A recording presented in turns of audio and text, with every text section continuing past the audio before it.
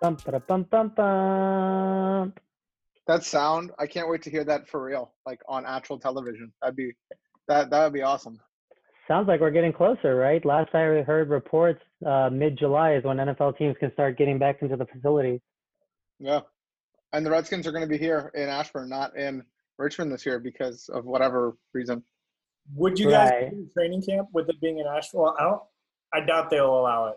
Yeah, I don't doubt think- they'll allow the public. Yeah, that's the But question. Will going they forward actually? next year, like, would you guys want to go back to training camp? I mean, if it's in Ashburn, sure. I mean, I'll go if it's in Richmond. I just get lazy whenever it happens. It's usually during the week, and I'm like, I have to have a job. I have to maintain this job. That makes sense. Yeah, Richmond's not far, but I imagine like on the days where they have training camp open, I bet I-95 is just miserable to get on, as it is usually. I-95 is miserable in the summer because everybody's trying to go to Yeah. Virginia Beach. It's fuck. It took me Right. 3 hours once, 3.5 hours to get there to Richmond once. It was bad. But that's a story for another day because today is part 2 of Hall of Fame or Not. Mhm. Pete can't be here with us, so we got JK because JK couldn't be here last time, so we had Pete. And it's just an interchangeable group, you know. Huge upgrade. We'll see. We'll see depending on what he says. We'll see what he says. But first, I want to start out with where we left off last time with our quarterbacks because there's a tie on our votes. And JK, you're going to break the tie, okay? Let me hear it. Okay, so the 3 candidates for quarterback were Michael Vick, as the first was Arash's option. Ben Roethlisberger was Pete's option, right? And I had said Eli Manning. You get 1 vote. Who's getting your vote? Ben Roethlisberger, without a question. What? Without a question. The Is that thing is, Eli Manning? he doesn't get to hear any of the arguments that we made in support of our candidates, and he'd have to go back. That's the tricky part. But I mean, if you look at it holistically, all right. As much as I love Michael Vick, and yes, he did change the game. The only reason why he's even in contention is because he changed the game, right? Yeah. It's not because of his numbers were better than everyone else. It's not because, he won over and over and over and over again. Like, you can't make the argument for either one of those two things. The only argument that you have for him is he changed the game. And on top of that, because he got in trouble during his career, and granted, like, he paid the price for that, and he came back, and he was somewhat successful when he came back. It's such a limited amount for him. Yeah. So for me, the 2 real people that you're talking about are going to be Eli and Big Ben. And that's why I said, what? I'm sorry? And that's why I said, what? Eli's basically had 2 seasons where he came in as like a 6th seed and crushed the playoffs, beat the Patriots, and won some Super Bowls. Big Ben has a overall much better career, in my opinion, consistently winning. Does he also have 2 Super Bowls, or does he have 3? He has 2 as well. Okay. But if you just overall look at those teams that he helped, look at the wide receivers that he helped make happen, and overall, I just think it's without question Big Ben. I've actually had this argument, and I've kind of looked at it between Eli and Big Ben, and I've gone with Big Ben every time. Okay, I'm going to throw one thing at you, and then we can close this and move to defense, okay? Let's throw one stat, okay? They both have 2 Super Bowls. And that's the biggest game that anyone can be a part of, right? Like, that's where, like, legends are made, right? Yeah. Eli Manning, in those 2 games, was MVP both times. Ben Roethlisberger was never the MVP. Just want to throw that out there and see what happens. That's fine. I mean, like, Eli Manning also beat the greatest, as much as I hate to say it, the greatest Super Bowl team, period, in the Patriots, right? Like, I would like to also throw in that argument to my argument and see if you'd like to reassess. No, I still do not reassess, because if you look at their overall career, it's not necessarily just getting put on the big stage. For me, a Hall of Famer is your whole entire career, right? How did you elevate the game? Fine. Right? I concede. Is that what you want? You got it. I concede. Damn it. I won nothing last week. I won Well, nothing. wait. The thing that should make you reassess picking Big Ben over Eli is this. Think about all the great receivers that Big Ben has had. And you mentioned it. Maybe Big Ben has made them great, or maybe they were just great athletes as well. But regardless, the fact is that there have been great receivers playing with Big Ben. Now think about all the great receivers that have played with Eli. Maybe one, maybe two that you can think off the top of your head compared to what, the 5, 6, or 7 that you can think of for Big Ben with Hines Ward, Emmanuel Sanders, Plexico Burress, Antonio Brown, Mike Wallace. That's one thing. Now, even with all that, right now, up to this point in time, Eli just retired, right? But up to this point in time, Eli and Big Ben have played the same number of seasons, right? They came in the same 2004 draft. Guess who's ahead of who in the all-time passing touchdowns list? Eli's ahead of Big Ben, and they played the same number of seasons. Guess who's ahead of who in the all-time passing yards list? Eli's ahead of Big Ben, even though they played the same number of seasons. Don't say interceptions. Even though Big Ben has had all those great receivers. So if you're looking at them up to this point in time, that they've played the same number of games, the same number of seasons, Eli's just a little bit better. Even though Big Ben's still playing, he's going to continue past Eli in 1 or 2 more seasons he plays. But so the argument that I have regarding the touchdowns and the passing is the Giants also always had to play from behind a lot more than the Steelers. The Steelers always had to play up. The Steelers were always great teams because of Big Ben. And the defense. And defense too. And great coaching. Big Ben has been in a situation where his career has been pretty nice because of everything, the environment around him. Yeah. Right? Unfortunately, that goes into this. That's part of it. It's not necessarily just the player. This is basically the same scenario that happens to any rookie quarterback that comes in. Depending on your situation, kind of makes or breaks you, right? The average quarterback can look great if you have great coaching, great wide receivers, a strong running game, which the Pittsburgh Steelers generally always have had a strong running game. And, that's kind of why those numbers are skewed. But the main focus point for me is if you look at all of that stuff, you just see that the Steelers have always been consistently in the playoffs. They've consistently always been winning. And for me, that is always on the shoulders of the quarterback. When you go and look at the Patriots, and as much as I always made this argument, I personally feel like any quarterback can go into that system and be successful. We'll see this year. Huh? We'll see this year. We will see this. Look at Matt Castle. He was a Pro Bowl quarterback when he had to go in for Tom Brady the one season Tom Brady was down. And you know what? Like, I personally feel like any quarterback in that system would be successful. And Tom Brady made a whole career about it, and now he's known as the greatest quarterback of all time. Like it's part of the job, like you have to deal with the cards that are given to you, and that's personally why I feel like Ben Roethlisberger is better, and it's mostly because of the system that he's given. And as far as the receiver argument, a lot could be said to the point that a lot of those wide receivers, when they did move on, weren't necessarily as successful as they were with the Steelers. Plexico is the one guy that was on both teams, and he was good at both before he shot himself. Yeah. Even Emmanuel Sanders has been good. And Emmanuel Sanders has been good. Plexico was better on the Steelers, in my opinion, and then, he's still decent on the Giants. But, look at Santonio Holmes, Martavius Bryant. Martavius Bryant has his own issues outside. Exactly. But, yeah, that's just basically everything you got to see. I tried, Gogia. My bad. Thanks, man. We won't tell Pete that he won. We won't tell him that. Okay, so we back at it for round 2. This is on the defensive side. So, like we did last time, each of us will nominate a player and make our argument. We'll have a little, back and forth about it, and then we will vote. You can't vote for your own player because then we'd be in this tie. And that surprisingly happened when we didn't vote for our own player. So, can't vote for your own player, and we'll see who gets into our Hall of Fame based on our nominees.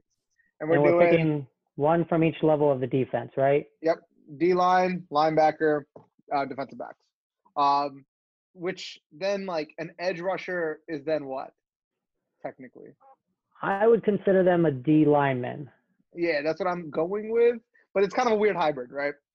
Yeah, some players play both, or some players start their career playing one and then transition and playing another the second half of their career. So it's a little bit of a blurred line. So we won't be too stingy if someone classifies someone as one or the other.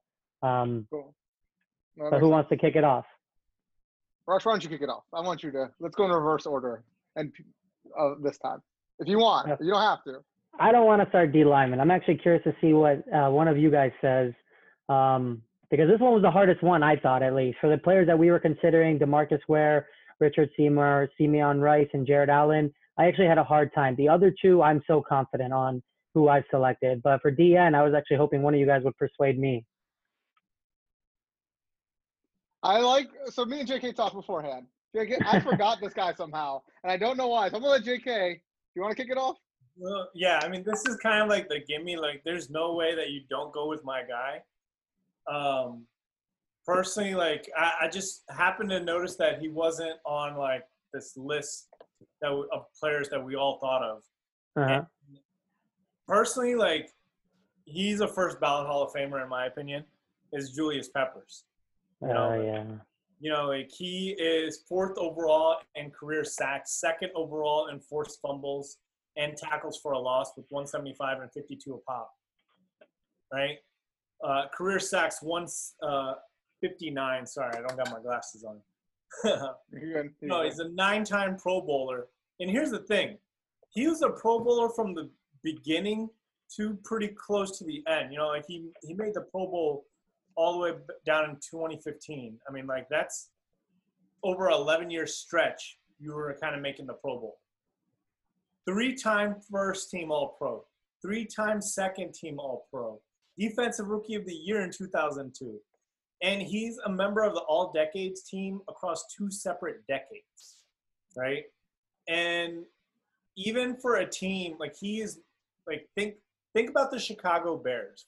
I mean, like this is such a small thing in my opinion, but like I just thought it was kind of significant that if you think about it, like he was a member of the Chicago Bears for a short while. And even then, he still got labeled as one of the 100 greatest Bears of all time. And think about all the defensive players that have gone through that. So personally, like I feel like without a question, you can't go with Julius Peppers. And the reason why, like, you know, like Gogi and me were kind of talking about it.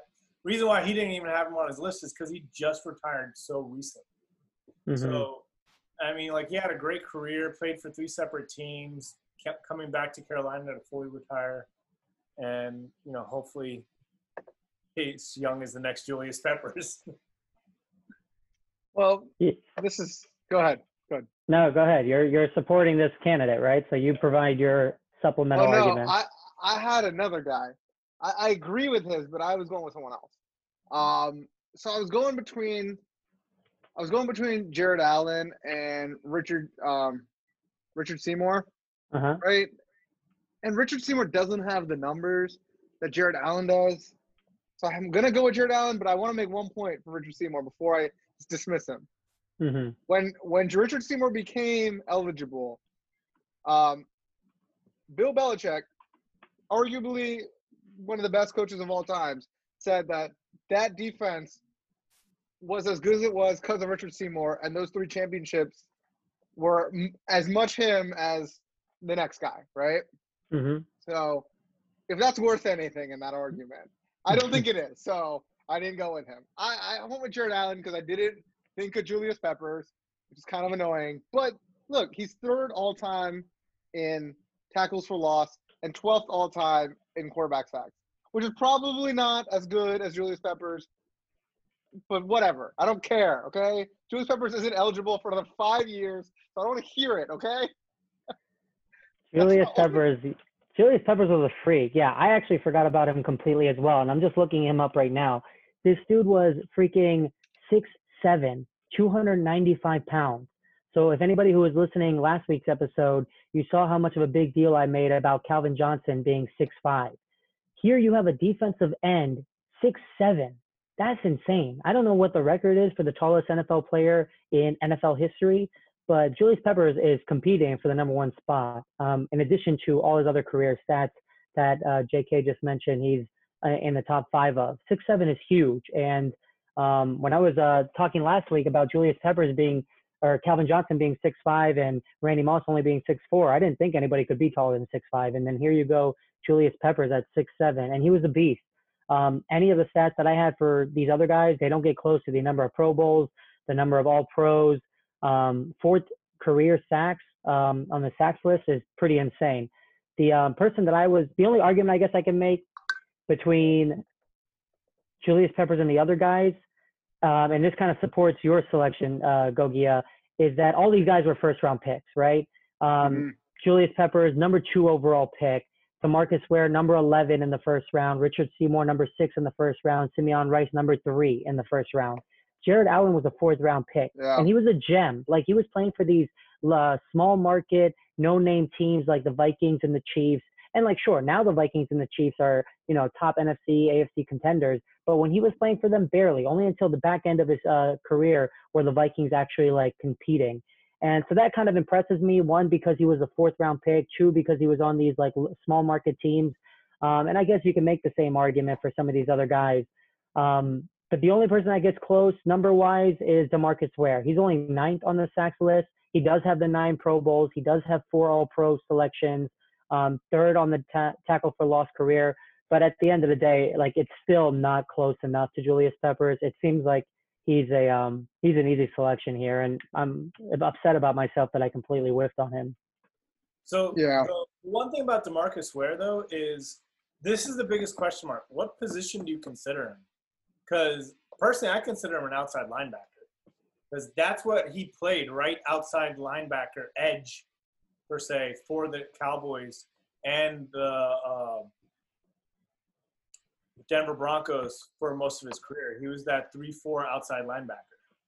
Well, he played for the Dallas Cowboys, right? The good chunk of his career. Just the final 3 years when he got to go to the Super Bowl with Peyton Manning was he playing in Denver.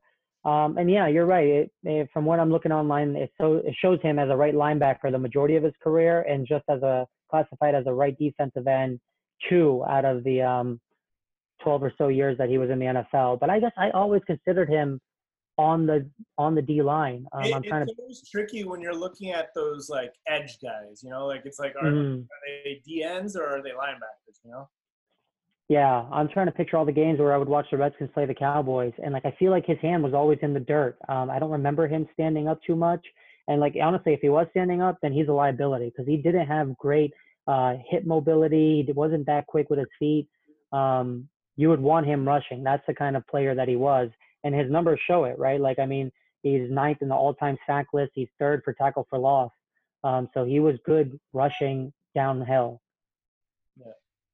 I don't you correct me if I'm wrong, but wasn't he hurt a lot?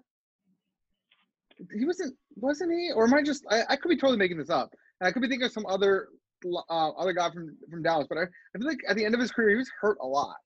End of his career, yeah, it looks like he may have been.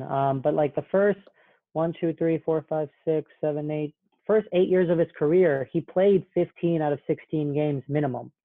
So that's pretty solid. And like he wasn't young by the time he retired. So like he was definitely prone to injuries towards the end. 31 is when he started missing games. Mm-hmm. And actually, even when he was 32, he played in 15 games. It was the last two games of his 2 seasons of his careers where he basically missed that. Right. I can only make this one argument for both of me and Arash's guys that I can't make for Julius Peppers, even though, look, my vote is Julius Peppers. I want to put that out before I say this. They both have had at least 20 sacks in a season.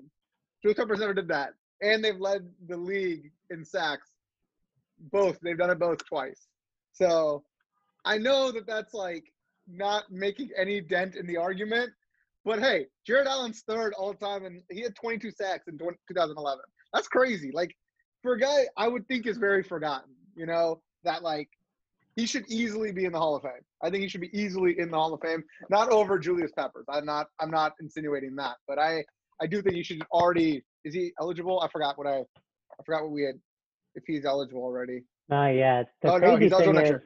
Yeah. the crazy thing is, I was drooling over how tall and of a physical specimen Julius Peppers is. A lot of these guys are. Jared Yeah, Allen's yeah. 6'6", Richard 6'6", yeah. Seymour's 6'6", Simeon Rice is 6'5". Yeah. None of them 6'7", but still, it kind of shows you why these guys are even in this discussion today, is because they were just physical specimens. Yeah. No, I agreed. I mean, hell, actually, to be honest, those guys are all like jacked and ripped, right? And like not carrying a lot of body fat. But like, look at offensive linemen; they're fucking wild. They're like 300 pounds and agile and like 6'5", 6'6", and whatever. And some like offensive linemen that are like 6'8", some offensive tackles and stuff. Exactly, and they're the ones stopping these like crazy people coming at them, and successfully a lot of the time. Like, think about it; these guys are only getting like at most 20 sacks in a season. That means the offensive linemen are fairly successful at doing their job. But Jonathan Ogden is 6'9". Yeah. Jeez. Yeah. 6'9". Jeez. All right. Well, this one seems like it's a no-brainer. I think Julius Peppers is taking away the vote. Yeah. I want to hear JK vote for somebody else. Who would you vote for? I already know it's not me. Didn't you guys both basically pick like Jared? Yeah. Allen? Gogia just wants to know if he gets a consolation vote. Yeah. Exactly. Jared Allen as second. There you go, Gogia. You got one finally. Let's go. Okay.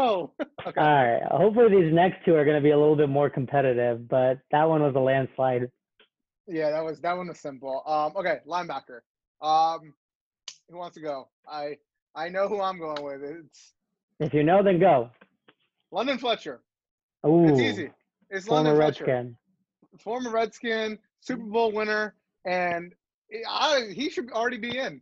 Like, make your case. All right, this is the numbers. Okay, he's second in combined tackles all time, second in solo tackles all time. Right? He is 18th in games started, meaning he's always there. He's won a Super Bowl. In that Super Bowl, people don't know this, but he had 9 tackles, which led the team. Which I don't think it led the game, but it led the team. He didn't make the critical one at the end that stopped Eddie George from getting the touchdown to win the game. That was Mike Jones, but who cares about Mike Jones? Mm-hmm. He's arguably the most underrated linebacker of his time. If you look at his numbers versus I'm going to pull it up. His numbers versus a Ray Lewis. Oh, man, I had it. Hold on. I have it. Where'd it go? Okay, I don't have it, but damn it. Oh. They're really close. I'm going to find them when we argue for somebody else, but, like, he has more tackles than Ray Lewis. He's within, I believe, 6 sacks of Ray Lewis. He is totally taken out of the water in interceptions. The dude could not catch a ball, apparently. But with that said, with someone that could not catch the ball, he was top 10 in the league in, 2011, 2012 in interceptions. And he had more interceptions than guys like Asante Samuels and things like that. He went off that year, thankfully, for Washington. It was 2011. Actually, it was 2011, and he led the league in tackles as well that year. Mm-hmm. Dude was a beast, and he came out every single day. Here, I got your Ray Lewis numbers. Ray Lewis was number 1 in all-time tackles combined. He was number 1 in all-time tackles solo. So it's Ray Lewis and London Fletcher back-to-back. Yes. What were the other stats? You said games started, right? So games started, Ray Lewis is 31st on that list, whereas you said London Fletcher was 18th. So London started more games and still ended up behind Ray Lewis. You had 13 Pro Bowls and 7 first-team All-Pros, whereas London, I think, is only 4 Pro Bowls and 2 second-team All-Pros. That's rigged, but okay. That's rigged. What's impressive about London, and what I was hoping you were going to mention, is that the dude played 16 seasons. And in all 16 seasons, he played in 16 games. Yep. Never missed a game. That's insane. Never miss That's him. impressive. And like, it's not like he was playing in his young 20s until his young 30s. Like, he played into his mid 30s, where we were just talking about DeMarcus Ware and how it was a no-brainer that we would expect him to be missing games towards the last few years, because your body just starts breaking down when you're playing this type of game, despite how much of a physical specimen you might be. But London Fletcher kept playing at least 16 games every year for all 16 seasons he was a player. That was one thing you should have mentioned. The other thing you should mention is that in 1998, he wasn't drafted. That was my next point, that he was undrafted. John Carroll Freaking undrafted. University, not even a D1 school, and the dude went on to have a career where he's only number 2 to Ray Lewis. That's freaking pretty impressive. Yeah. And the fact that he is not in the Hall of Fame right now is shocking. I don't know what a first ballot Hall of Famer looks like, in my opinion. But whatever, the Hall always messes with me. Because Torrey Holt's also not in it. Some bullshit. But whatever. That's my big look. I want you to bring someone else with those numbers. Go for it. If you're gonna come for the king, you better aim for the head. Go for it. JK, give him your best shot. So I personally do kind of agree with Gogia, but at the same time, like, I'm gonna have to go with Patrick Willis. Patrick Willis was one of, if not the most dominant middle linebacker in the league during his time. The one knock that I would say that he doesn't have is obviously like the Super Bowl. But at the same time, you think about it, he was a 7-time Pro Bowler. He was a 5-time first team All-Pro, 1-time second team All-Pro. So in I believe he was in the league for 8 years. 8 years, right? In 8 years, he was a 6-time All-Pro. And I think the one season he was injured. Yeah. And same thing, like he was in 7 Pro Bowls. So like you do the numbers at that point, right? Like he basically was consistent throughout his whole time. Now, obviously the one knock is he retired early, which is kind of a thing that's going on now. You know, like you see a lot of players retiring early for health concerns, which is understandable. I mean, it makes sense. That's why his numbers don't pop up like how you have like Ray Lewis's or London Fletcher's, or even like kind of when I was going through the list, like a player that I saw that was kind of getting nominated over and over again, or just recently got nominated, was Zach Thomas.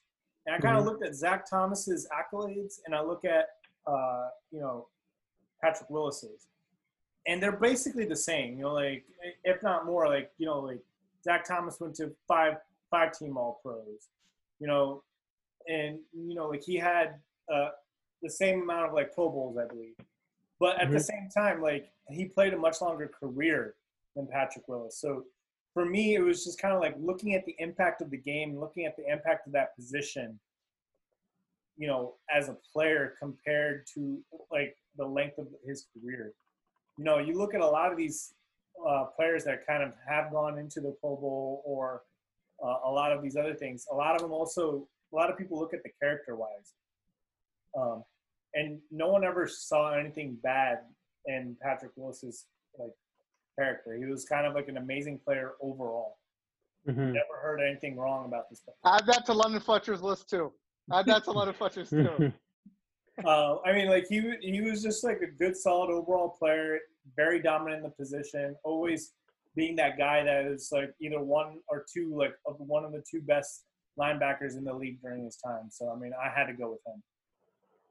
Yeah, that's a solid one. And he almost got that Super Bowl added to his resume, right? That one year with the Jim Harbaugh team going against the Ravens, they were that close. And they had a stellar defense with him, Navarro Bowman in the middle. They had Whitner and Goldston in the safety positions. That defense was stacked with playmakers. And I'm happy they didn't win. I was pulling for the Ravens. But, like, if they would have won, that would have been a cool team to, like, memorialize in history as a dominant defense to go along with an electric offense. So I was going to lean towards London Fletcher as well. Reason being, I'm sold by the fact of how consistent he was and how much of an underdog he was for not being drafted, right? We were just talking about Patrick Willis, drafted in the first round, top 11. Terrell Suggs, another candidate, drafted in the first round, top 10. Zach Thomas is the other exception, and so I'll make a case for him. You mentioned he has 14 seasons, which is much greater than Patrick Willis's 8 seasons, right? But he did a lot with that, right? He's fifth all time in the tackles combined career list, fifth all time in the tackles solo career list. So he's right behind London Fletcher by a few spots. He was a 5th round pick, so he's not one of these first round studs where you expect these guys to be in contention, right? You expect to have this conversation about Terrell Suggs, about Patrick Willis when you're drafting them in the first round. Sure, it's not guaranteed. There's plenty more first round busts than there are first round Hall of Famers. But for Zach Thomas to come out of the 5th round and have the kind of career he had, and being 5'11", right? Like he's a short, stocky guy. You're looking at Patrick Willis, 6'1", Terrell Suggs, 6'3". London Fletcher, though, fits that category as well. He's only 5'10". He's my height, playing with these gigantic receivers and running backs running by him. He has the numbers with the 7 Pro Bowls that matches Patrick Willis's, that matches Terrell Suggs' 7 Pro Bowls. He's 5-time All-Pro team. But at the end, like, all these guys are coming from D1 programs, right? Texas Tech for Zach Thomas, University of Mississippi for Patrick Willis, and Arizona State for Terrell Suggs. The only guy who not only didn't go to a D1 school, he didn't go to a D2 school, was London Fletcher, who went to a Division III school. No teams drafted him, and he came and had the career that he had. So I make the case for Zach Thomas, but it seems like for me, it's a landslide, easy decision to go with London Fletcher.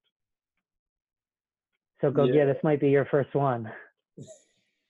I have to change my background for this. I'm sorry, but I got to change my background. I have a background queued up. If I can find my damn mouse, I have it queued up. It's funny that you have a Caps one when we're talking about football today.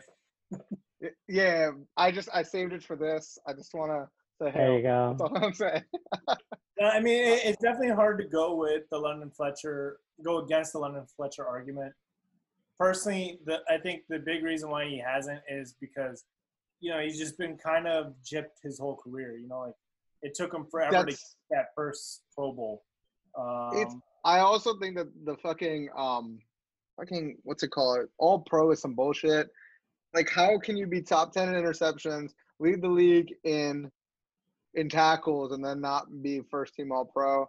The team was terrible. The team was terrible, and that's probably what it is. Because they were 5-11 that year, but still, like, I don't know.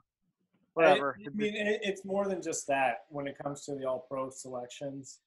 Like, you were literally like, at the end of the day, I want you to tell me if you have London Fletcher and Patrick Willis, two players side by side for one season, right? In their prime, who would you take? Be honest. Honestly, just for one season, fine, maybe Patrick Willis, but he's not. Again, for a full career, I would take London Fletcher. Career-wise, the 16 games every season is a big deal. Like, players don't do that. Like, Patrick Willis left the league because he was too hurt, right? Or didn't want to get hurt anymore. That's different, Mm-hmm. In my opinion, for a career, I would take London Fletcher. For a season, sure, I would take Patrick Willis.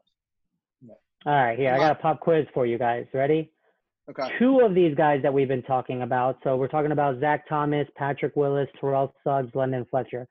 2 of them have won one of these. They've won the award of Rookie of the Year, Defensive Rookie of the Year. Can you name which 2 they were? Oh, I mean, I would think it's Patrick Willis and Zach Thomas. I don't think London Fletcher won it. Yeah. Well, Zach Thomas, London Fletcher, Terrell Suggs, and Patrick Willis are the 4 you can consider. Oh, I didn't know where Terrell Suggs came from. Yeah, Patrick Willis and Terrell Suggs. Yeah. Patrick Willis and Terrell Suggs. That is correct. Now, only one of these 4 have won Defensive Player of the Year instead of just Defensive Rookie. I want to say it was Zach Thomas. Yeah. It was Zach Thomas? Terrell Suggs. Oh, I was just assuming that Terrell Suggs wouldn't get it because Ray Lewis was always on my team. Yeah, I think this is actually maybe the year that Ray Lewis finally left and Terrell Suggs was able to sign. It might not have been. It was 2011 for Terrell Suggs. What year did Ray Lewis leave? Ray Lewis may have still been around by then. 2011. Oh, he was. He was still there. That was his second to last year. Yeah. I was going to say, he's still there. Oh, well, there you go. All right. Let's go to DBs. And wait, is the vote unanimous for London Fletcher on that one? I mean, yeah, duh. That's why this screen is here. Come on. All right. Listen. It's hard to go against and granted, we are all 3 of us are a little bit biased towards it, but Yeah, we're going. You can't beat the numbers. He And had a No, kick-ass career. Yeah, 100%. Yes, I win one. Let's go. All right. Our DB expert here, Rosh. You are our All right. DB like resident expert. Who do you have to nominate All right. here? Speaking If you from stole, my if you stole Fred Smoot from me, I swear to God. oh no, you'll never get me to vote for Fred Smoot for anything. All right, let me break down the way I analyze defensive back. And the reason I analyze defensive back this way is one, because I played it and I have a very proficient background in analyzing this position. But no, and two, the way I'm looking at this is because in my opinion, this is one of the hardest positions to play in the NFL. I think offensive tackle is hard. Obviously, you have to be a savant to play quarterback, but defensive back not only requires the mental fortitude, because you got to be able to analyze and break down offenses quickly in a matter of a few seconds, or else it's make or break. But then on top of that, you have to have the physical ability to keep up, run, and physically tackle these supreme athletes.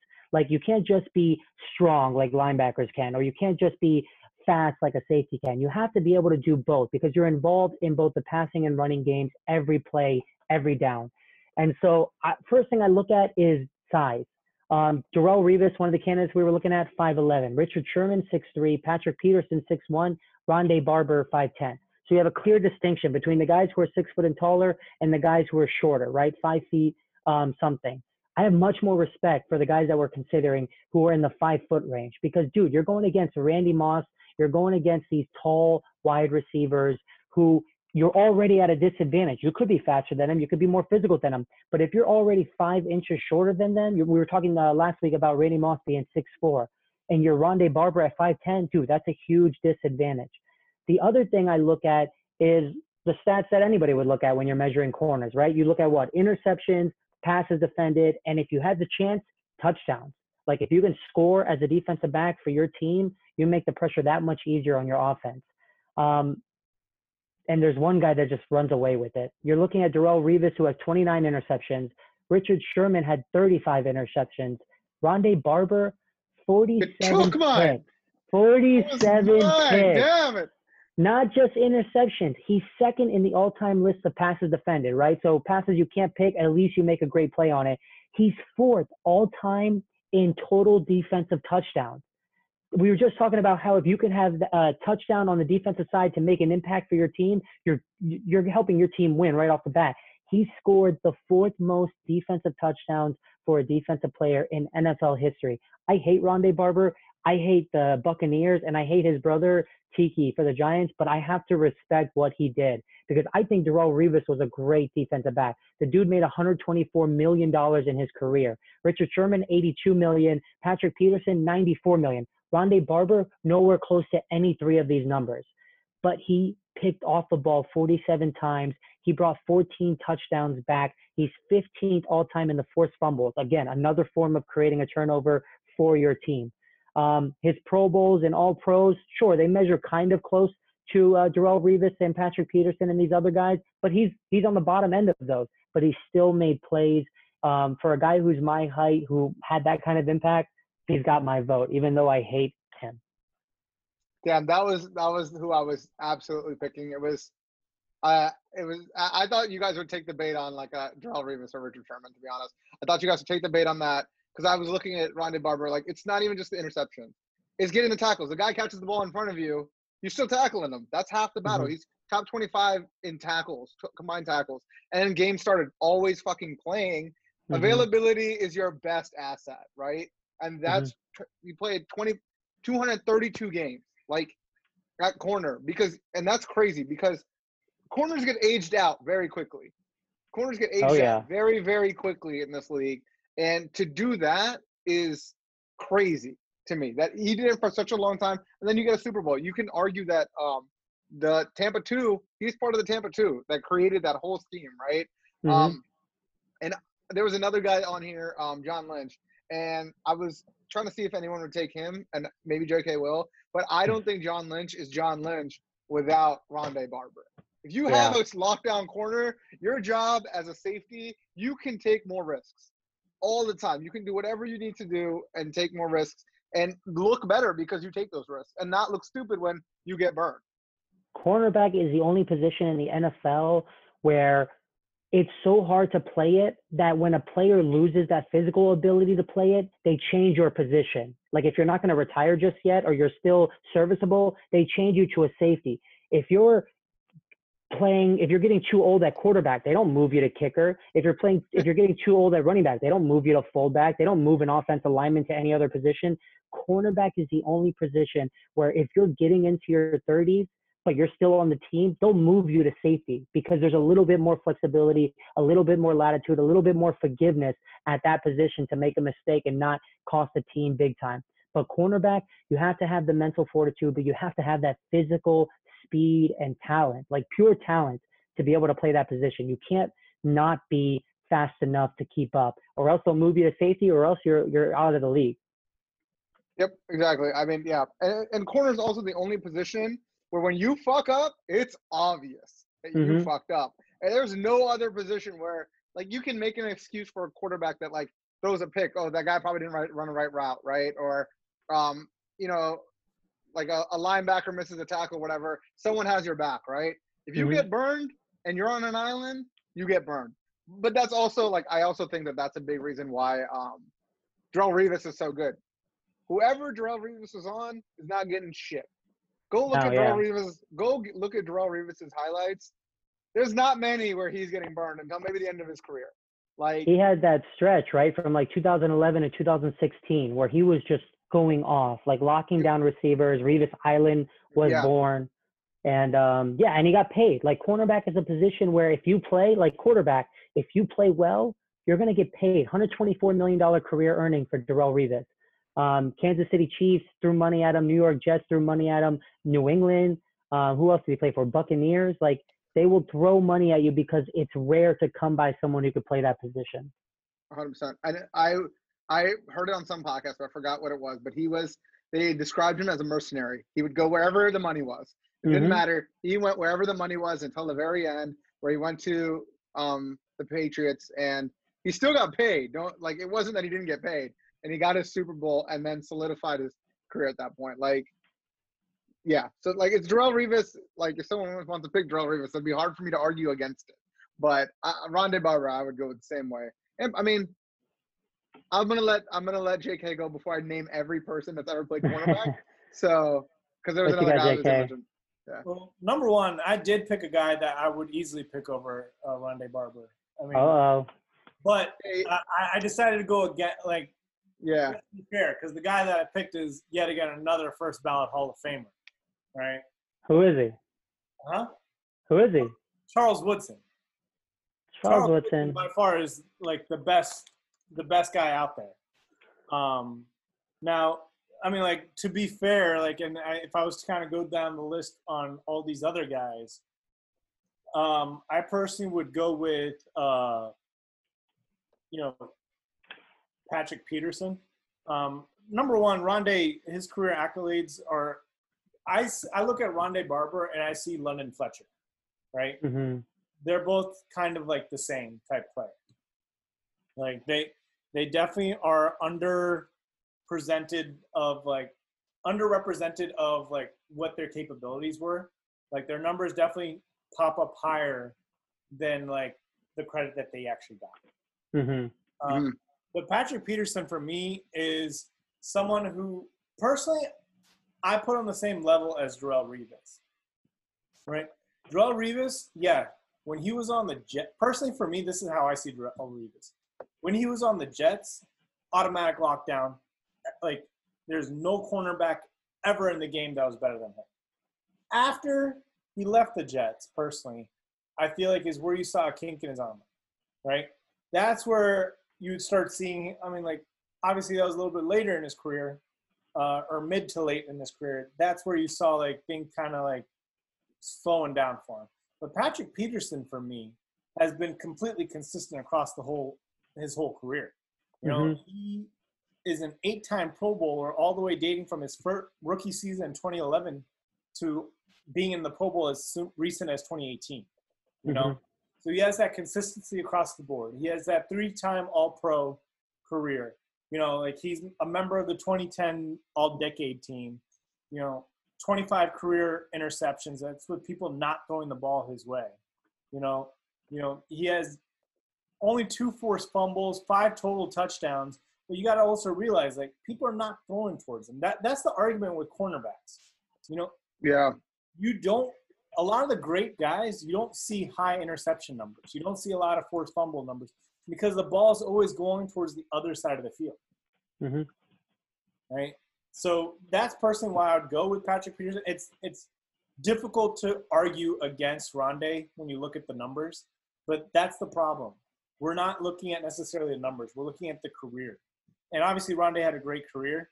It's unfortunate that he's basically getting the London Fletcher treatment, and he's just not getting the credit that he's due because there's other players that, kind of more flashy that kind of get into the Hall of Fame where he doesn't.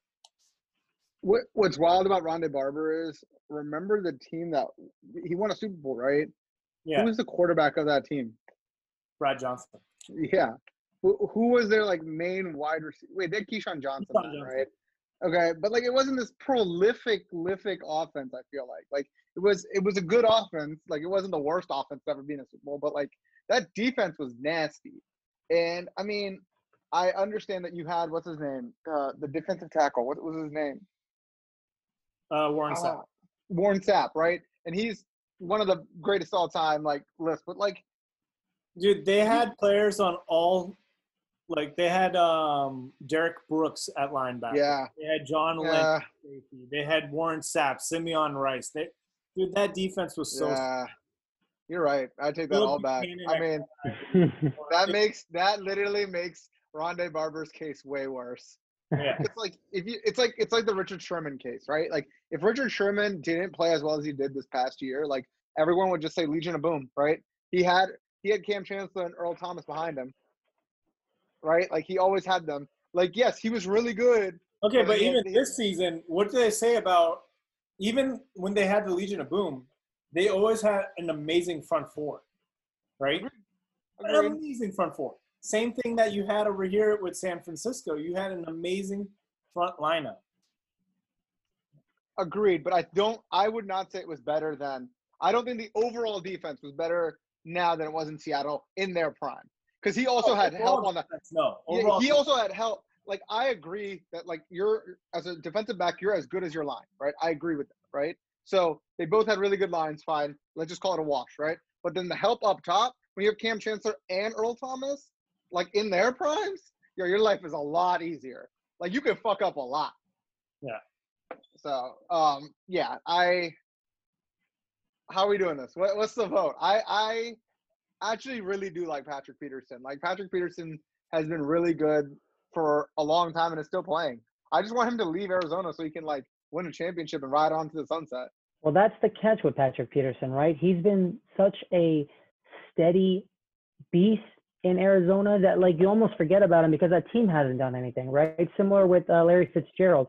That one Super Bowl appearance is really all they have. Even though when Patrick Peterson got drafted in the first round, I just looked at him like this stud out of LSU who was going to tear it up, but it's just been quiet. And so I don't know, his numbers are okay. His numbers are not great. He's got Pro Bowls and all pros to his name. He's made great money, but he's a first round pick. I feel like he's done what you expect him to do. Darrelle Revis was a first round pick. Charles Woodson, first round pick.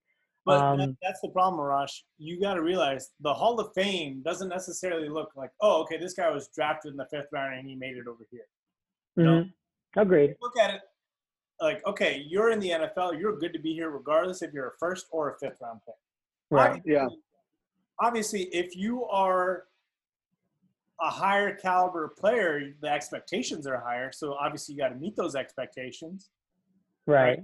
But that doesn't discount your career highlights. I agree it doesn't discount it. But so knowing that they had different beginnings, a first round pick and a 3rd round pick, right? Rondé Barber, Charles Woodson or Patrick Peterson being in the first. If we're looking at their careers, Rondé Barber has had a better career. He's got less Pro Bowls to his name, sure, but he's got the same number of all pros, and he's got more interceptions, more passes defended, more defensive touchdowns, more forced fumbles. But if you look at the team, he was also on one of the greatest defensive teams of all time. Yeah, but that team only won one Super Bowl, right? Like, so I remember them being good, and I remember them being good for longer than 1 year. So I agree with that. But in reality, he was there before they were good. He was there long after that team started sinking and sucking again.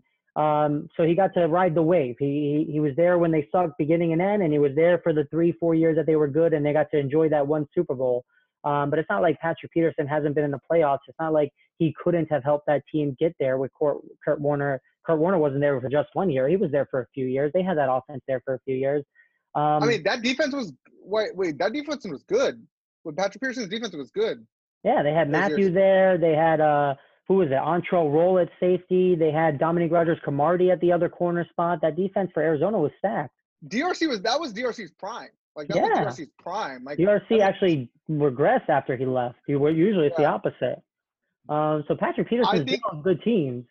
I don't, but I agree with everything you're saying. I think that the only thing that I do agree with what JK is saying is like I think the story of like where you started needs to be worse than a third round. Like, you know what I mean? Like the undrafted story is like okay, like the Kurt Warner story, right? I was bagging groceries, then I won a Super Bowl. That story is a story that gets you in the Hall of Fame. I mean, like I went to an ACC school and went in the third round and I did okay. That's just a Wednesday in the NFL. But you're looking at everything cumulatively, right? You're looking at a guy who's 5'10" instead of 6'1". You're looking at a guy who's a third-round pick instead of a first-round pick. Like Charles Woodson is actually a good counter argument. I completely whiffed on Charles Woodson as well. And when JK brought him up, I immediately started looking into him. Also a first-round pick, right? 4th overall in the Peyton Manning draft, the former Heisman winner.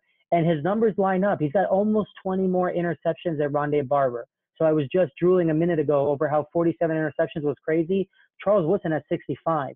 But passes defended, he's 2 spots behind Rondé Barber on the all-time list. Defensive touchdowns, he's 1 spot behind Rondé Barber. And he got thrown out less. He got thrown out less. Well, so Charles Woodson is one of those examples where he lost his ability to play corner, and so Green Bay moved him to safety wisely enough. Like he played well for them, and he got that Super Bowl with Aaron Rodgers. But Charles Woodson is one of those examples. And I'm sure Rondé Barber was too. Now that I think about it, I can't remember specific plays, but I'm sure Rondé Barber probably transitioned to safety at the end. But it's just like I'm impressed when a guy who's in a 5-foot line of work gets to play corner and does it to the level that Rondé Barber did. Yeah. You know the one thing that kind of blows me away about Charles Woodson? He was Defensive Rookie of the Year in 1998, right? Mm-hmm. And he was Defensive Player of the Year in 2009. Mm-hmm. So like, you were almost 10 years apart for a long time, you know, like And like in 2009, you were the best defensive player in the league, and that is being in the league for 11 years. Right. I was gonna say, I was like, you finally lived up to your potential. No, I'm just kidding. But he should be Defensive Player of the Year. He's a former Heisman winner. That doesn't mean anything. 3 separate decades. It is impressive. Yeah, it's impressive. Heisman doesn't mean shit. Heisman literally doesn't mean shit. Matt Leinart. That's my argument. Is that doesn't mean being a Heisman means nothing. It means something if you're a defensive player. Sure, but not. No. Of a defensive player, you would have to be. No. It doesn't outweigh all the offensive players. Sure, but it doesn't matter in the NFL. Is my point. That's what I'm trying to say. Oh yeah, it doesn't matter. No one gives a fuck. No one's asking about my high school GPA. Thank God they're not, but they're not. Do you guys remember the last person who won the Heisman who wasn't a quarterback or a running back? The last person? Mm-hmm. Was it Charles Woodson? That's close. Huh? Who do you think, JK? I mean, I don't know. I think it's Charles Woodson. I'm looking at it now, and I think it was. Okay, I was gonna say before you say it. Yeah, I mean, I think it was, man. That's insane. He was the last player, not even just defense. He was the last player who wasn't a quarterback or a running back to win it. Everybody else has been a quarterback or running back. And it almost like flip-flops every year, but not exactly.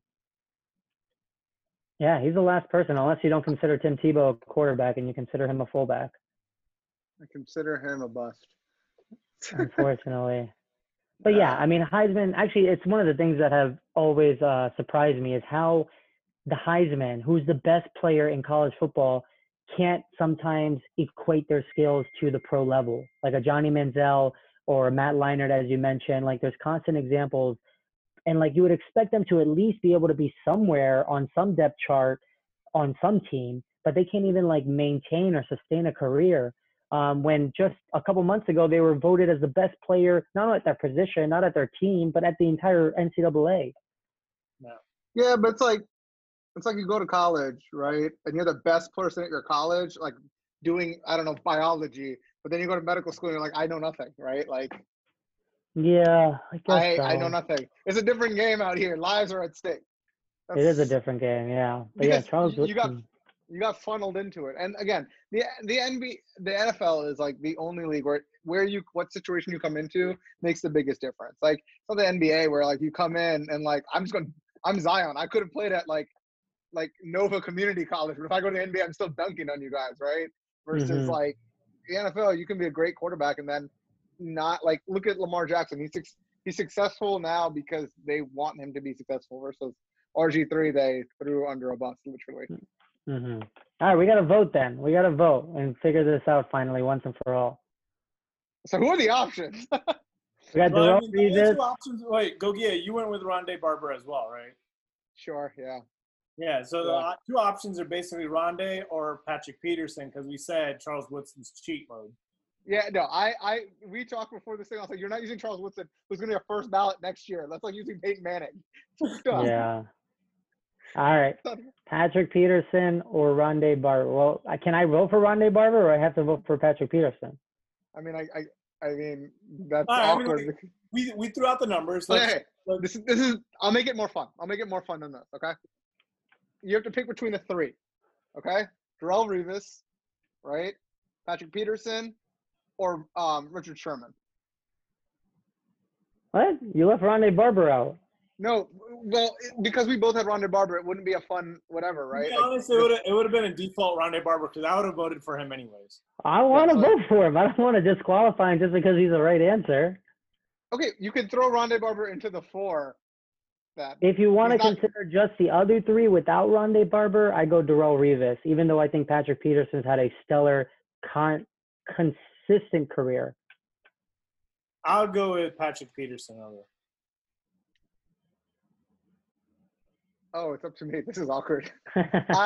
I'm leaning toward Darrelle Revis because I'm leaning towards him only because Darrelle Revis at his peak was better than Patrick Peterson, and I understand Patrick Peterson has longevity, but Revis Highland, man.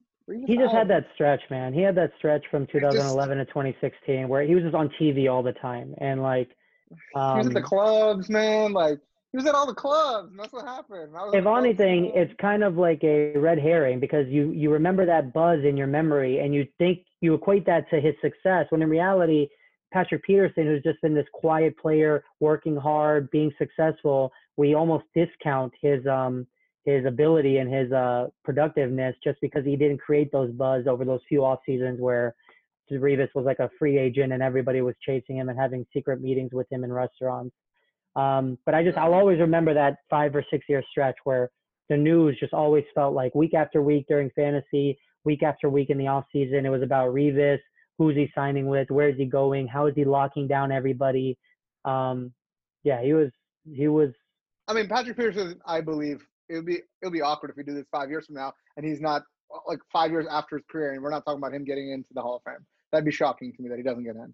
But I mean, crazier things have happened. I'm not gonna lie, crazier things have happened. Well, the funny thing is, all of these guys on this list may get in, except Rondé Barber. He's like we said, he's kind of has the London Fletcher syndrome right now, where he's just kind of being discounted and kind of ruled out by those who have the voting ability. Because obviously Patrick Peterson is going to get there. Revis, you assume, is going to get there. Richard Sherman, maybe he has a hard time. I'm not sure. I mean, he almost won a Super Bowl last year. If he wins one in San Francisco next year, then I think that kind of helps his case even more. Yeah. I guess TBD. They still got careers going, right? TBD. Yeah. TBD. I want to throw one last thing out, and then we can wrap this up. There was one wide receiver we forgot to talk about that was dominant for a few years, and I just ran into it recently. I just want to know Hall of Fame or not. Remember Andre Johnson? Yeah, I like Andre He Johnson. is a Hall of Famer. Yeah, Not first ballot, but he is a Hall of Famer. eventually, right? Eventually. Okay. Who All right, did he cool. have that fight with? It was like Cortland Finnegan, right? Yeah, Yeah. Yeah, he's a Hall of Famer in my book just for that fight. That was awesome. I saw it. That was dope. I had another one, but I know it's a no, so we can just. Remember Steven Jackson? Running back? Yeah. He was Remember him? okay. He was a Rams. Yeah, he was, and the Falcons. But like, he's actually pretty high on the rushing list. No, his numbers are good, and like again, he's been on a team that wasn't good, and so we kind of probably subconsciously discount his performance when in reality he was the only person on that team worth knowing for a good chunk of time, and he played well when he went to Atlanta when he was already Yeah. like in his 30s. Yeah, he's 18 overall, and the people around him people below him are John Riggins, Corey Dillon, O.J. Simpson, Ricky Waters, and Tiki Barber and stuff like that. But yeah, okay, cool. I just want to throw those out there because I just randomly hit them. JK, how many running backs do you think have played in the NFL in the entire history of the NFL? What kind of question is this? I don't know, like 3,000? Like, what do you more, count? More than 3,000. NFL, how long has the NFL been around? They just had their 100-year anniversary the other day, right? The other year. Like 10,000 running backs? Let's say there's 3 running backs per team times 32 teams every year, right? 96 times, let's say 100 years, 9,600 running backs, okay? How 9,600 running backs, probably more, have played in the NFL. Where do you think Michael Vick is on the all-time rushing list when he's considered with all these running backs? Out of 9,600 running backs. Don't look at the list. Don't look at the list. Out of 10,000 running backs, roughly, in the history of the NFL, these guys who have altered, Top 50. Almost. Top 80. I think he's like 84. That's insane. 85. Running back. But For a running back. Here's the thing. You got to discount the players that didn't matter, right? Sure, yeah. It's not like all. You got 10,000, right? But you also, like, there's guys that are in that 10,000 list that made the team that never played it down. So cut that 10,000 into 1/4, right? Okay. So now you're looking at 2,500, and he's still 85th out of 2,500. And he wasn't even a runner. Like, his job is to throw the ball first. But that's the problem. Yeah, but then look at all the quarterbacks that ever played, and they're like, yo, like, who threw more, like, passing yards? This is your job. I get that you can do another job. It's like working he's at Taco. Still high on the passing list, I'm sure. It's like working at Taco Bell, but being really good at making burgers, right? Like, you're really good at making burgers, and maybe we can utilize that here. But your first job is to make tacos, motherfucker. Is to make tacos. Okay, here we go. Michael Vick. Passing touchdowns, Michael Vick. Where do you think he is, JK, on the all-time list?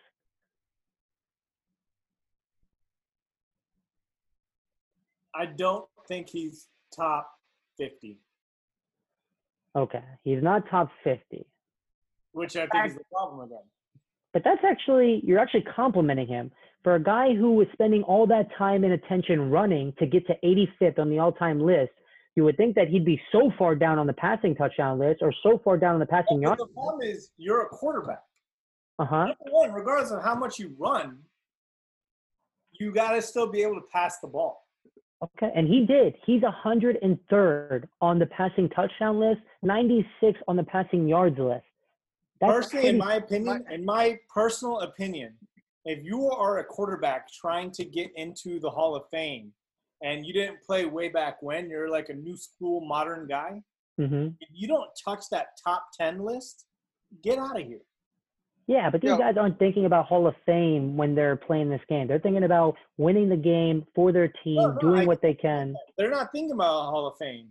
But when you take the Hall of Fame is the greatest of all time. That's what it is, right? It is the best of the best. These guys are already the best athletes in the world because you just think about it. All right, you got little kids playing pee-wee football, right? The best ones of those guys go on and play high school football. The best guys that play in high school football, they go in and play in college football. You know, Mhm. the select few that go in from college football go into the NFL. And then even there, you break it down further, right? Down to the guys Right. that like have barely like the best, the most elite players of all time, right? You have to basically check every single box to get in there, right? You have to have the best numbers. You have to be that unstoppable player. Like you have to literally be a winning guy.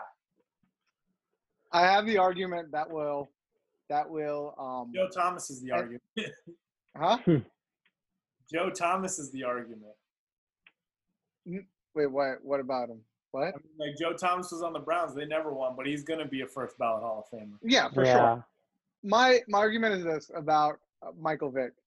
How many more touchdowns do you think that he's thrown than Blake Bortles? Blake Bortles. Okay. How many so we more? said, He's more. It's more. I will tell you that. But how many more touchdowns do you think Michael Vick has thrown than Blake Bortles? geez, This is the epitome of. This is the epitome of not getting into the Hall of Fame. this is about to be bad. I can already tell. But then again, Michael Vick was running. Add Michael Vick's rushing touchdowns and passing touchdowns, then comes Steamy. But if I was just answering the passing touchdowns, I'd say 25 more. 30. Damn. 30. Blake Bortles, 30. Yeah, that's not Blake great Bortles for my argument. sucks. That is one season of throwing the football for If James. you're good. No, that's a good season. That's a good season for 30 touchdowns. But How yeah, many? Jameis How many? Winston. He threw 30 touchdowns. one. How many- Just finally. How many more touchdowns do you think Kirk Cousins has thrown than Michael Vick? Kirk Cousins, who played on the Redskins, who we've shitted his career up for. No, Kirk Cousins throws touchdown passes. The game might already be over and they're down by 5 touchdowns and he starts scoring, but he definitely scored. I think he's ahead of him. I don't know by how much. Probably He's ahead of him. I'll tell you that. Okay, fine. If that's too much for you, No. Let me guess. Kirk Okay, fine. Cousins. I'd say he's ahead of him by 40. 22. Ooh, Kirk, that's not that great. I mean, okay. This is my last one, and we will end this. Okay, who do you think has more passing touchdowns, and by how many?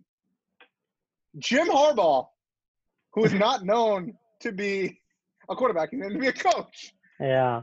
or Michael Vick. Who do you think has more, and by how many?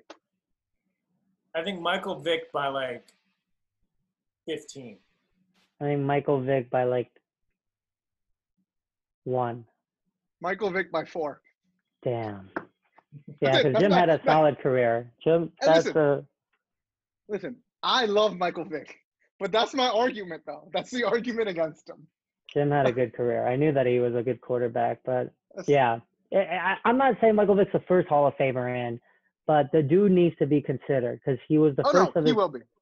He will be. He will be I don't considered. think he'll and get in. He changed the game. Yeah, I think he will get in on the fact that he changed the game. But if it's an argument of him against other quarterbacks, it's going to be tough to win. If it's just that the argument. JK, there's one player in the entire history of the NFL, entire 100 years of the NFL. There's only been one player to ever receive during their professional career 2 separate $100 million contract offers. It's such a dumb argument. Do you know who that player is? Michael Vick. Michael the Vick, baby. The only player. know All your why? Tom Brady's and Peyton Mannings and The first Big one was Ben. taken away. The first one was taken away from him. Doesn't matter, man. To get offered a second one, that means you still have that kind of ability to No. convince a GM. Yeah, listen, Michael the yes, Vick. Sure. That's fine. I mean, that's fine. I'll never forget it. The only Okay, one. The only one. Drew Brees, no. Aaron Rodgers, no. Patrick Mahomes, no. The only one. Patrick Mahomes has only been in the. Never mind. Okay, Forget not gonna do this. All right, guys. I'll call next. Make sure you subscribe to this shit. And we'll figure out what we're doing next. I don't know what we're doing next. I don't want to guarantee. Leave a comment. Follow us on Twitter. Hopefully NFL is back in a couple more weeks. Yes, sir. All right, y'all. Peace. Right? Rest in peace, Sean Taylor.